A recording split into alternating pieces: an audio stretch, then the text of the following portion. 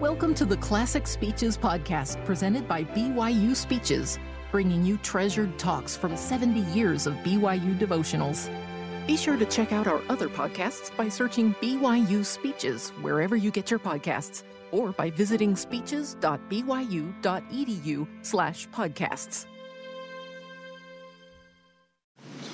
I want you to know that it is a great honor for me to be with you and join as we commence this Education Week. And in keeping with the theme of this week, I'd like to discuss with you a vision of who we are and what we may become. At a recent training session for general authorities, the question was asked, how can we help those struggling with pornography? Elder Russell M. Nelson stood and replied, teach them their identity and their purpose. That answer resonated with me not only as a response to that specific question, but as an appropriate response to most of the challenges we face in life. And so today I speak of the true nature of our identity and a correct vision of our divine destiny. First, our identity.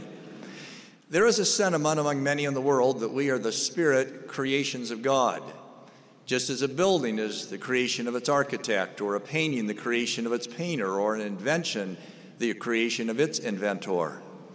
The scriptures teach, however, a much different doctrine. They teach that we are more than creations of God. They teach that we are the literal spirit offspring or children of God our Father. What difference does this doctrinal distinction make? The difference is monumental in its consequence, because our identity determines in large measure our destiny.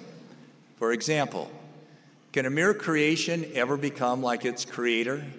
Can a building ever become an architect, a painting, a painter, or an invention, an inventor?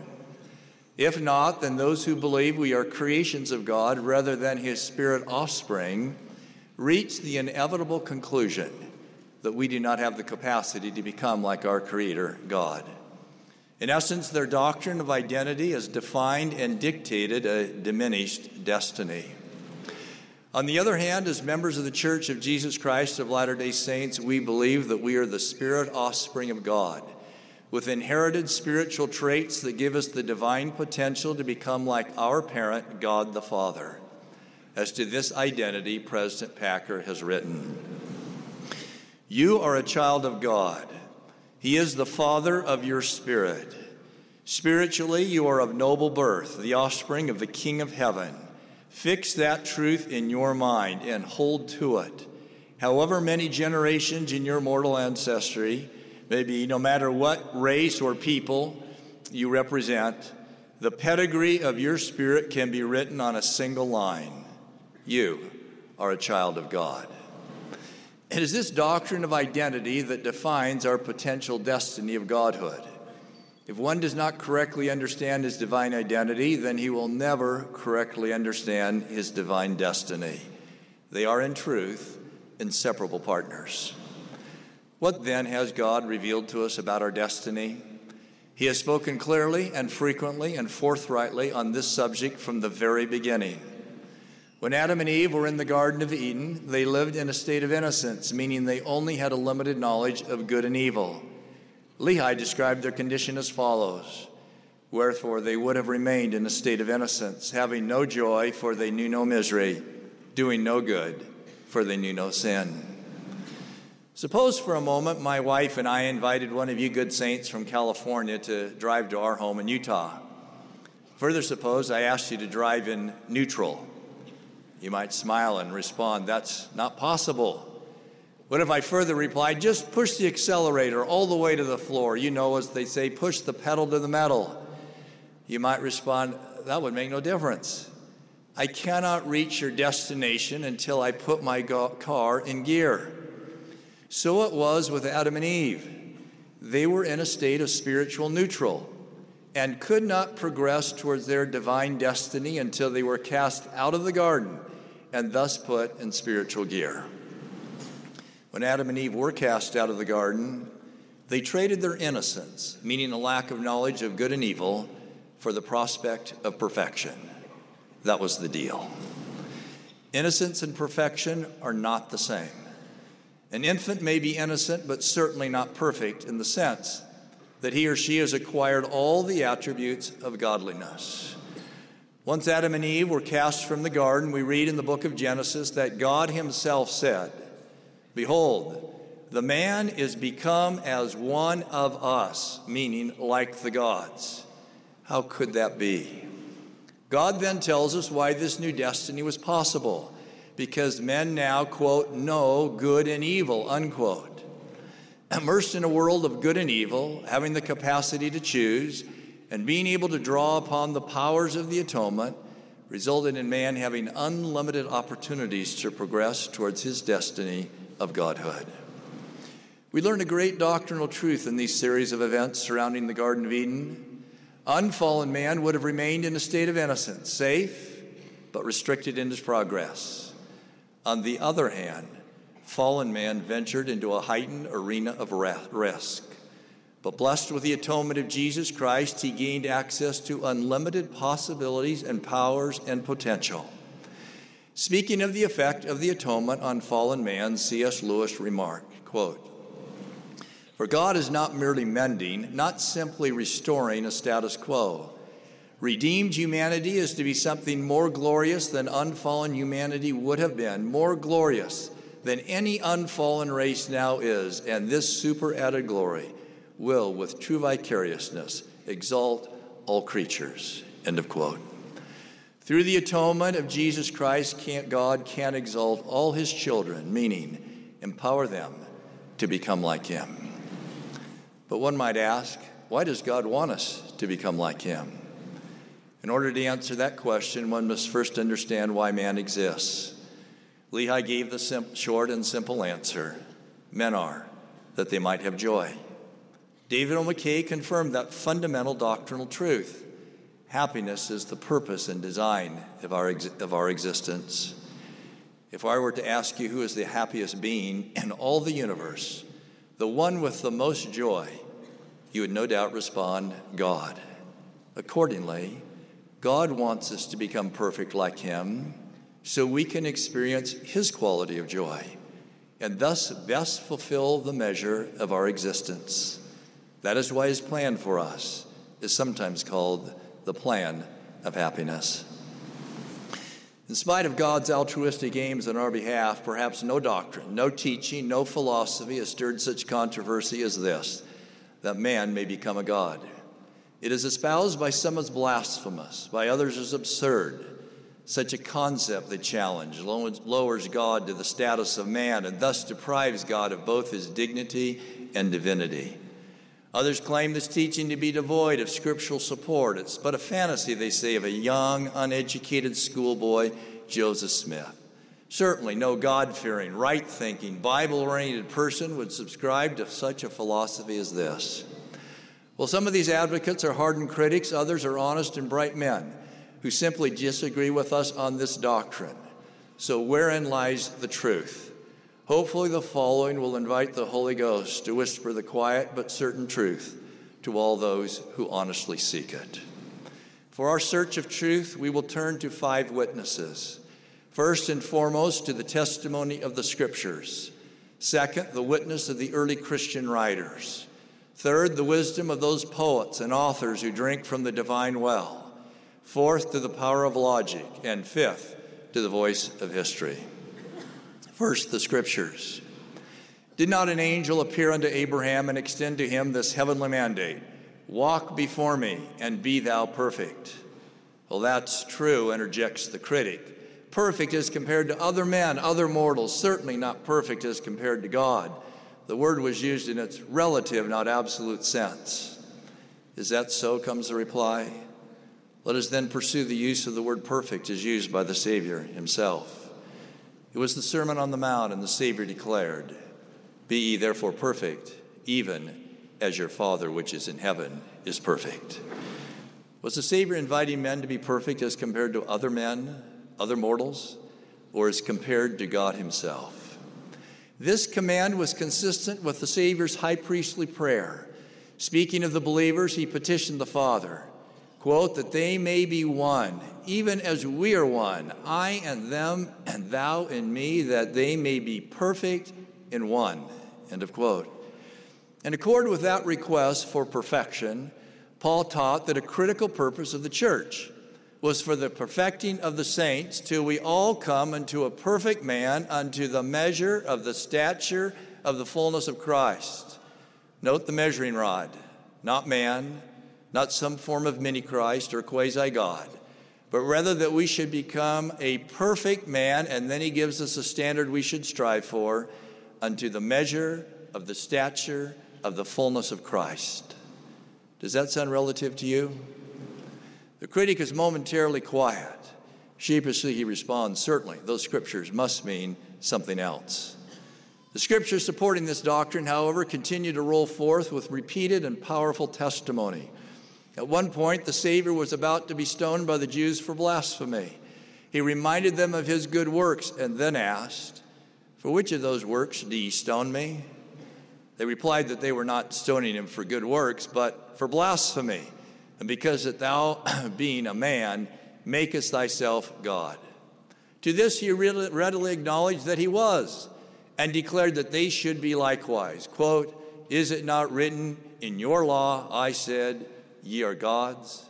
In other words, he said, not only am I a god, but all of you are potential gods. He was referring to his own Old Testament declaration with which the Jews should have been familiar. Quote, "Ye are gods, and all of ye are children of the Most High." End of quote. The Savior was merely reaffirming a basic gospel teaching that all men are the children of God, and thus all might become like him. Paul understood this principle, for when speaking to the men of Athens, he said, "Certain also of your own poets have said, for we are also his offspring." Paul knew the consequences of being the offspring of God, for while speaking to the Romans, he declared, "The Spirit itself beareth witness with our spirit that we are children of God, and if children, then heirs, heirs of God, and joint heirs with Christ."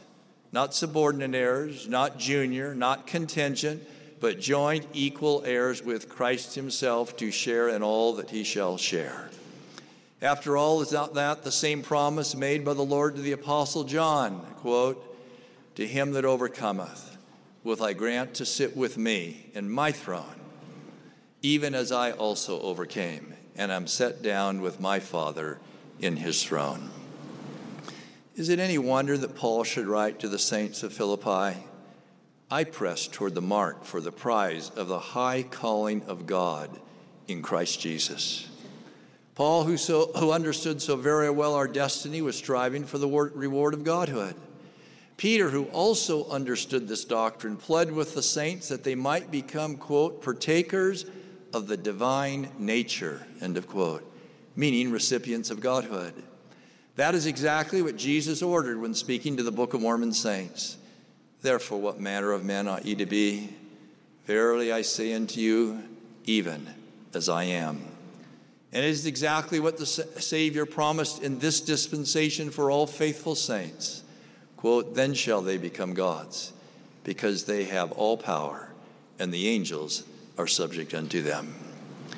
The critic, still shaking his head, responds, "But such a concept lowers God to the status of man, and thus robs him of his divinity." Or to the contrary comes the reply, "Does it elevate man in his divine-like potential?" Paul well knew this argument of the critic, and he silenced it once and for all ages ago. Speaking to the saints of Philippi, he said, quote, "Let this mind be in you, which was also in Christ Jesus, who being in the form of God thought it not robbery to be equal with God." The Savior knew that for him to be a God and us to be thus minded would not rob God of his divinity. That makes good sense. After all, who is greater, that being who limits or that being who enhances man's eternal progress? One might ask, who can give greater honor and glory to God? A creature of lower or more exalted status? Can an animal offer the same honor or worship with the same passion and intensity as a human? Can a mere mortal express the emperor feelings or exercise the spiritual fervency of a potential God? One's capacity to honor and worship is magnified with one's intellectual, emotional, cultural, and spiritual enlightenment. Accordingly, the more we become like God, the greater our ability to pay him homage. In that process of lifting men heavenward, God simultaneously multiplies his own honor and glory, and thus is glorified more, not less. Brigham Young addressed this issue. Man's godhood will not detract anything from the glory and might of our Heavenly Father, for he will still remain our Father, and we shall still be subject to him. And as we progress in glory and power, the more it enhances the glory and power of our Heavenly Father. End of quote. That is the irony of the critic's argument. Godhood for man does not diminish God's status. To the contrary, it elevates it by producing more intelligent, more passionate, more spiritual saints who have enlarged capacities to understand, honor, and worship him. The Savior's soul-stirring and thought-provoking injunction, "Be ye therefore perfect," was more than the sounding of brass or tinkling of cymbals. It was a divine-like invitation to rise up to our full potential and become like God our Father. C.S. Lewis, as a rapid advocate of this simple but glorious truth, wrote, "The command, 'Be ye perfect,' is not idealistic gas, nor is it a command to do the impossible. He is going to make us into creatures that can obey that command. He said in the Bible that we were God's, and he is going to make good his words. The process will be long, and at parts very painful, but that is what we are in for, nothing less. He meant what he said." End of quote. Could it be any clearer? Second, early Christian writers likewise wrote of our divine destiny. As early as the 2nd century, Irenaeus noted, quote, "We have not been made gods from the beginning, but at first merely men, then at length gods." On another occasion, Irenaeus clarified that exalted man would not be relegated to some type of glorified angel, but literally become a god, quote, "passing beyond the angels and be made after the image and likeness of God." Clement of Alexandria, a contemporary of Irenaeus, spoke of the reward of godhood which followed long preparation, quote, "being destined to sit on thrones with the other gods that have been first put in their places by the Savior," end of quote. The same Clement of Alexandria then added this unequivocal statement about the man who lives a righteous life, quote, "Knowing God, he will be made like God, and that man becomes God since God so wills," end of quote. Hippolytus, bridging the 2nd and 3rd century, spoke of the unlimited potential of faithful saints in this life. "And thou shalt be a companion of the deity and a co-heir with Christ, for thou hast become God. Thou hast been deified and begotten unto immortality." Cyprian, a well-known Christian leader of the 3rd century, reaffirmed that man can become like Christ. Quote, "What Christ is, we Christians shall be if we imitate Christ." Origen, also of the 3rd century, wrote, quote, "The true God," referring to the Father, "then is the God. And those who were formed after him are gods, images, as it were, of him, the prototype." And in the 4th century, St. Athanasius of Alexandria explained that, quote, "God was made flesh in order that we might be enabled to be made gods." For several centuries, this doctrinal truth survived, but eventually the apostasy took its toll, and this doctrine in its purity and expansiveness was lost. The doctrine of man's potential for godhood, as taught by the prophet Joseph Smith, was not his invention, not his creation, not conjured up by some fertile mind. It was simply and solely a restoration of a glorious truth that had been taught in the Scriptures and by many early writers, Christian writers of the primitive church. The third witness, inspired poets and authors. We may look to the wisdom of selected poets and authors who were men of integrity and spiritual insight. It was C.S. Lewis who again and again reaffirmed this divine proposition, quote, "It is a serious thing to live in a society of possible gods and goddesses, to remember that the dullest and most uninteresting person you talk to may one day be a creature which you would be strongly tempted to worship. There are no ordinary people," end of quote. How right he was. There are no ordinary people, only potential gods and goddesses in our midst. It was Victor Hugo, that masterful author, who said, The thirst for infinity proves infinity. What a powerful and sublime thought. Perhaps the thirst for godhood likewise proves godhood. Would the God you and I know plant the vision and desire for godhood within a man's soul and then frustrate him in his ability to attain it?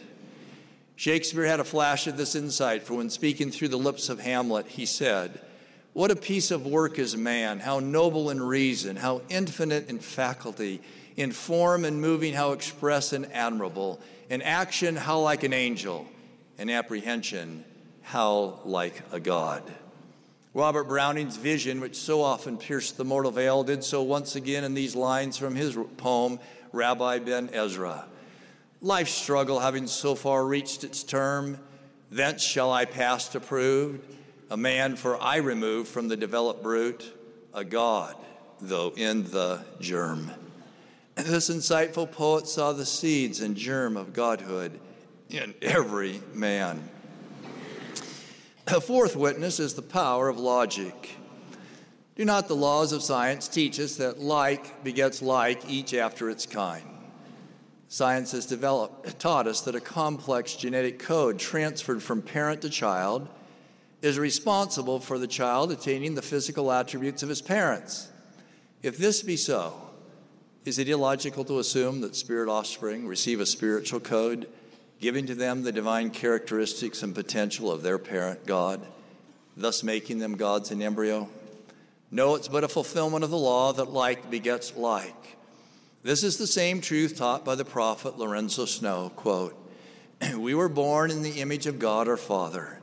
He begat us like unto himself. There is the nature of deity in the composition of our spiritual organization. In our spiritual birth, our Father transmitted to us the capabilities, powers, and faculties which he possessed, as much so as a child on its mother's bosom possesses, although in an undeveloped state, the faculties, powers, and susceptibilities of its parents." President Boyd K. Packer tells of coming home one day, looking in the barn and seeing his little 4-year-old daughter with baby chicks in her hands. He picked one of them up and said, "Won't this be a beautiful dog when it grows up?" His daughter looked at him in surprise. "Or perhaps it will be a cat or even a cow." His little daughter wrinkled her nose as if to say, "Daddy, don't you know anything? It will grow up exactly like its parents." Then he observed, how did this little 4-year-old girl know, almost instinctively, that it would grow up to follow the pattern of its parentage? The Gospel of Philip, an apocryphal book, makes this simple statement of logic. A horse sires a horse, a man begets a man, a God brings forth a God. The difference between man and God is significant, but it is one of degree, not kind. It is the difference between an acorn and an oak tree, a rosebud and a rose, a son and a father. In truth, every man is a potential God in embryo, in fulfillment of that eternal law that like begets like. Fifth, and finally, the voice of history will likewise verify this truth. I recall the story of the large milk truck that drove past the pasture of cows. Written on the side of the vehicle in large letters were the words homogenized, pasteurized, vitamins A and D added. One cow looked at the sign, turned to the other and said, "Makes you feel kind of inadequate, doesn't it?" I admit that's how I feel when I look at the distance between God and me. But I take comfort when I contemplate what is accomplished in the short space of a mortal life. I paraphrase these thoughts of B.H. Roberts. From the cradle have risen orators, generals, artists, and workers to perform the wonders of our age. From a helpless babe may arise a Demosthenes or Lincoln to direct the destinies of nations. From such a babe may come a Michelangelo to fill the world with beauty. From such a beginning may come a Mozart, a Beethoven to call from silence the powers and serenity of music. From such a helpless babe may arise a Joseph Smith to give light in a world of darkness. Contemplate for a moment what can be accomplished in the short space of mortal life. Suppose now that you were to remove from man the barriers of death, grant him immortality and God for his guide. what limits would you then want to ascribe to his mental, moral, or spiritual achievements? Perhaps B.H. Roberts expressed it best when he said, quote, "If within the short space of mortal life there are men who are able to rise up out of infancy and become masters of the elements of fire and water and earth and air so that they well nigh rule them as the gods, what may it not be possible for them to do in a few hundreds or thousands or millions of years?" A glimpse beyond the veil tells us that the records of history do not end at death, but continue to mark man's unlimited achievements. Victor Hugo, with an almost spiritual x-ray, saw the possibilities after death. Quote, "The nearer I approach the end, the plainer I hear around me the immortal symphonies of the world which invite me. For half a century I've been writing my thoughts in prose, verse, history, philosophy. I have tried all. But I feel I have not said the 1,000th part of what is in me. When I go down to the grave, I can say like many others, I have finished my day's work. But I cannot say, I have finished my life's work. My day's work will begin again the next morning. The tomb is not a blind alley. It is an open thoroughfare. My work is only beginning." End of quote. Perfection is a quest on both sides of the veil. The scriptures remind us, "Wherefore continue in patience until ye are perfected." The scriptures, early Christian writers, poetry, logic, and history testify not only the divine possibility, but of the divine reality that man may become as God. The Doctrine and Covenants declares as to Abraham, Isaac, and Jacob, quote, "And because they did none other thing than that which they were commanded, they have entered into their exaltation and sit upon thrones and are not angels, but are gods." End of quote. For these men, the divine possibility became the divine reality. This does not mean they became gods who replaced our Father in heaven, but rather exalted men who have enlarged capacities to honor and glorify him. Our Father in heaven will forever stand supreme as our God, whom we will love and revere and worship worlds without end. But how is it possible that you and I, with all our faults and weaknesses and shortcomings, could ever become a God? Fortunately, a loving Heavenly Father has given us resources to lift us above our mortal restraints and propel us to divine heights.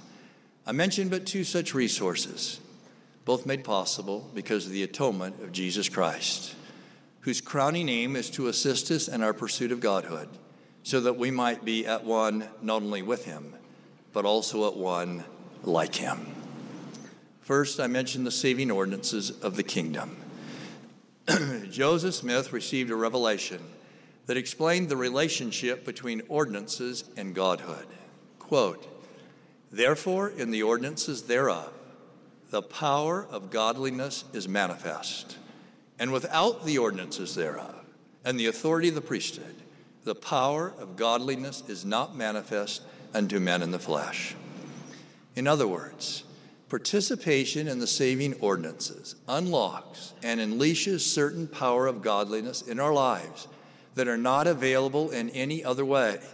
These powers help refine us and perfect us. The 5 saving ordinances and the corresponding powers of godliness are as follows. First, baptism by immersion and the corollary ordinance of the sacrament. Because of the atonement of Jesus Christ, this ordinance cleanses us from our sins and helps make us holy, thus aligning our life more closely with the Savior's. Second, the gift of the Holy Ghost. This gift helps us know, quote, "the will of the Lord and the mind of the Lord," end of quote, and thus makes possible our acquisition of a more godlike mind. Third, the priesthood. This ordinance transfers to a mere mortal the power to act for God on earth, as though he himself were present. In essence, it is a spiritual power of attorney to be God's agent and to invoke his power, thus helping us learn how to exercise divine powers in righteousness. Fourth, the endowment. This ordinance is a gift of knowledge from God as to how we might become more like him, accompanied by covenants to inspire us in that endeavor.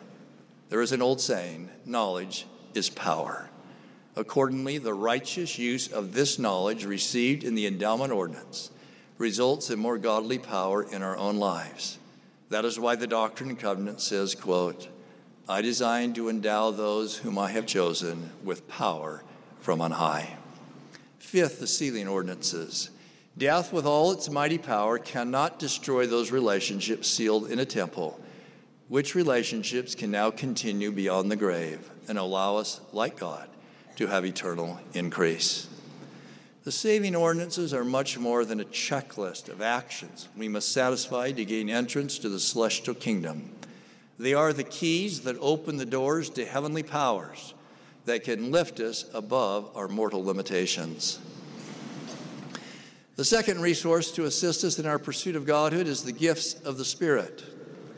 What are the gifts of the Spirit?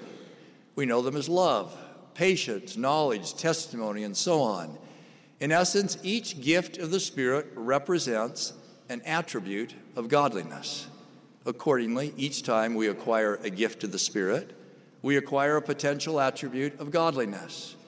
In this regard, Orson Pratt taught, one object of the church is declared to be for the perfecting of the saints. The plan for the accomplishment of this great object is through the medium of the spiritual gifts. When the supernatural gifts of the Spirit cease, the saints cease to be perfected. Therefore, they can have no hopes of attaining a perfect salvation. In every nation and age where believers exist, there the gifts must exist to perfect them. No wonder the Lord commands us to covet earnestly the best gifts. Seek ye earnestly the best gifts, and lay hold upon every good gift. President George Buchanan spoke of man's shortcomings and the divine solution. Recognizing the link between spiritual gifts and godhood, he fervently pled with the saints to overcome each manifested weakness through the acquisition of a countermanding gift of strength, known as the gift of the Spirit. He spoke as follows, and no man ought to say, oh, I cannot help this, it is my nature.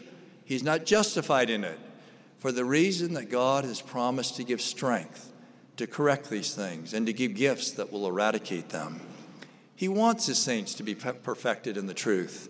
For this purpose, he gives these gifts and bestows them upon those who seek after them in order that they may be a perfect people upon the face of the earth, notwithstanding their many weaknesses, because God has promised to give the gifts that are necessary for their perfection. If any of us, he said, are imperfect, it is our duty to pray for the gift that will make us perfect. What was the Lord's response to Solomon's prayerful request for the gift of an understanding heart? The scriptures record, the speech pleased the Lord, that Solomon had asked this thing. And then the Lord noted, behold, I have done according to their words. Lo, I have given thee a wise and understanding heart. When was the last time we prayed for a gift of the Spirit that would lift us above our mortal weakness and further our pursuit of Godhood? Again and again, the Lord has both invited and promised, ask, and it shall be given you. Why is it so critical to have a correct vision of this divine destiny of godliness, of which the scriptures and other witnesses so clearly testify? Because with increased vision comes increased motivation. Elder Bruce R. McConkie wrote, no doctrine is more basic. No doctrine embraces a greater incentive to personal righteousness as does the wondrous concept that man can be as his maker. And why not possible? Do not all Christian churches advocate Christ-like behavior? Is that not what the Sermon on the Mount is all about? If it's blasphemous to think we can become as God, then at what point is it not blasphemous to become like God? 90%? 50%? 1%?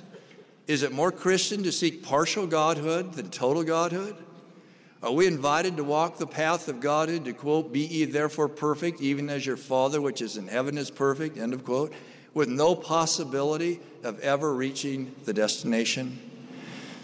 As we better understand our potential destiny, our level of self-worth and confidence and motivation is greatly heightened. Youth will understand that it's short-sighted at best to take easy classes, easy teachers, rather than ones that will stretch them toward godhood. They will catch the vision that it's godhood, not grades, for which they are striving. And what of our more elderly members? They will understand there is no such thing as a retirement farm, no day when the work is done.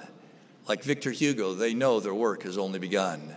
There are yet thousands of books to read and write, paintings to enjoy, music to score, and service to render. They understand the Lord's revelation to the prophet Joseph. Whatever principle of intelligence we attain to in this life, it will rise with us in the resurrection. What about those of us who feel weaknesses in our life? We can take renewed hope in the words of the Lord to Moroni. For if they humble themselves before me and have faith in me, then will I make weak things become strong unto them. And what about those who believe they've sinned beyond Christ's redeeming grace? They can take comfort in his promise. Though your sins be as scarlet, they shall be as white as snow. Or perhaps there are some who believe their lives are shattered beyond repair. Can they not have renewed hopes in these words of the Savior? I will give unto them beauty for ashes. There is no problem, no obstacle to our divine destiny, for which the Savior's atonement does not have a remedy of superior healing and lifting power. That is why Mormon said, ye shall have hope through the atonement of Jesus Christ. How could we not have increased faith in God and in ourselves if we knew he had planted within our souls the seeds of Godhood and endowed us with access to the powers of the atonement? Godhood. If not, the critic must answer, why not? Perhaps we could suggest 3 answers for the critic's consideration. Maybe man cannot become like God because God does not have the power to create a divine-like offspring. It is beyond his present level of comprehension and intelligence. Blasphemous, responds the critic. He has all knowledge and all power. Perhaps then he's created a lesser offspring because he does not love us.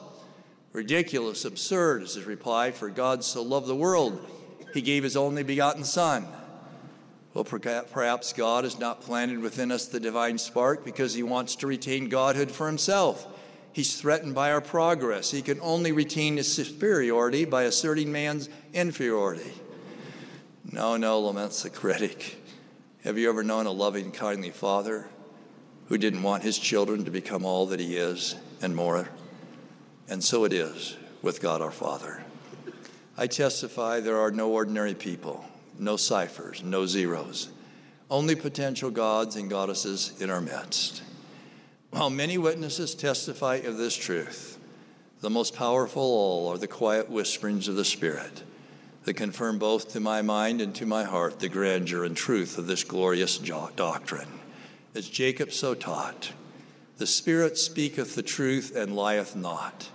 Wherefore it speaketh of things as they really are, and as of things as they really will be.